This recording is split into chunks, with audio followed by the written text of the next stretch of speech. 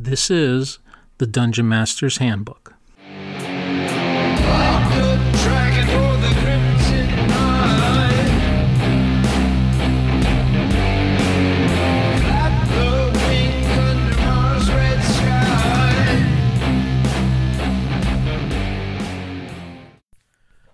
Hello, and welcome to another episode of the Dungeon Master's Handbook.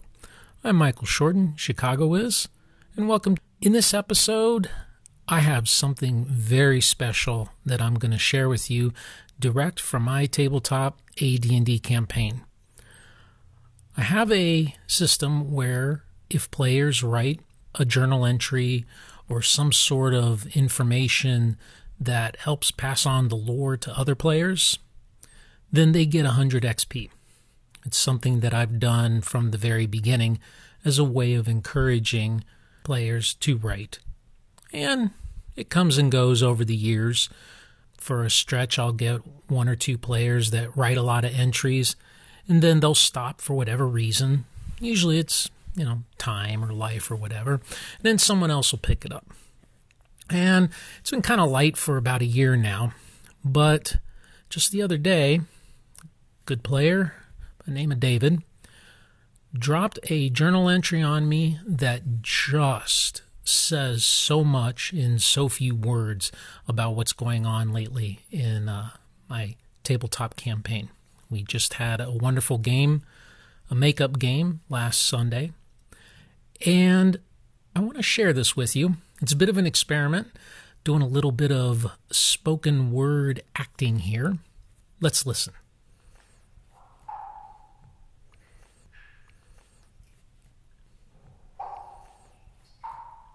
Edwig's Journal, 30th day of autumn. What was once a black and white conflict is now introducing shades of gray. It is difficult to determine what is good. There are dark ones and demons at war with each other.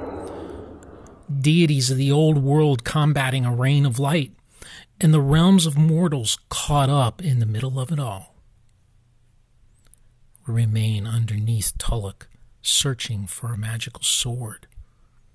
Our provisions continue to dwindle. A winged fiend bade us to destroy a gem, but the gem revealed itself to be sentient and wanting us to aid it. Like unreliable mercenaries, we changed allegiance and decided not to shatter the gem. Now we flee the wrath of the winged fiend through endless tunnels in this forsaken underworld. Indescribable horrors assail us. Creatures casting spells that put us to sleep, winged and scaled creatures marching as soldiers with spear and shield. Steel fails us, and only blessings and spells keep the enemy at bay. During a melee, I was laid low, and awoke later from divine provision. The path beneath us is caved in. The gem still guides us further and deeper into the underworld. And we obey.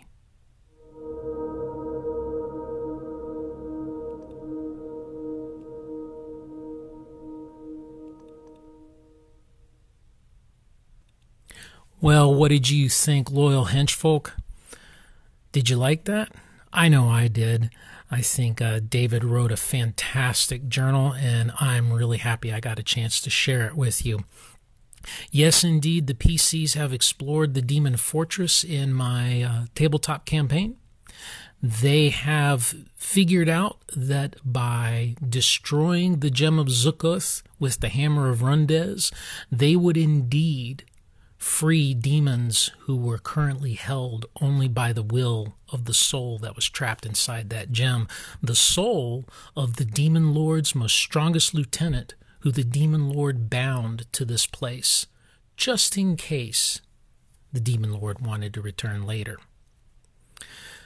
The players managed to outrun and outwit the guardian, and it was very angry, and it sent demon hordes after the players, and they managed to fight it off. And I truly thought that there were going to be some deaths, but the players, being the intelligent, smart, and somewhat lucky players that they are, managed to make all the right decisions at all the right times, and their reward was they made it out alive.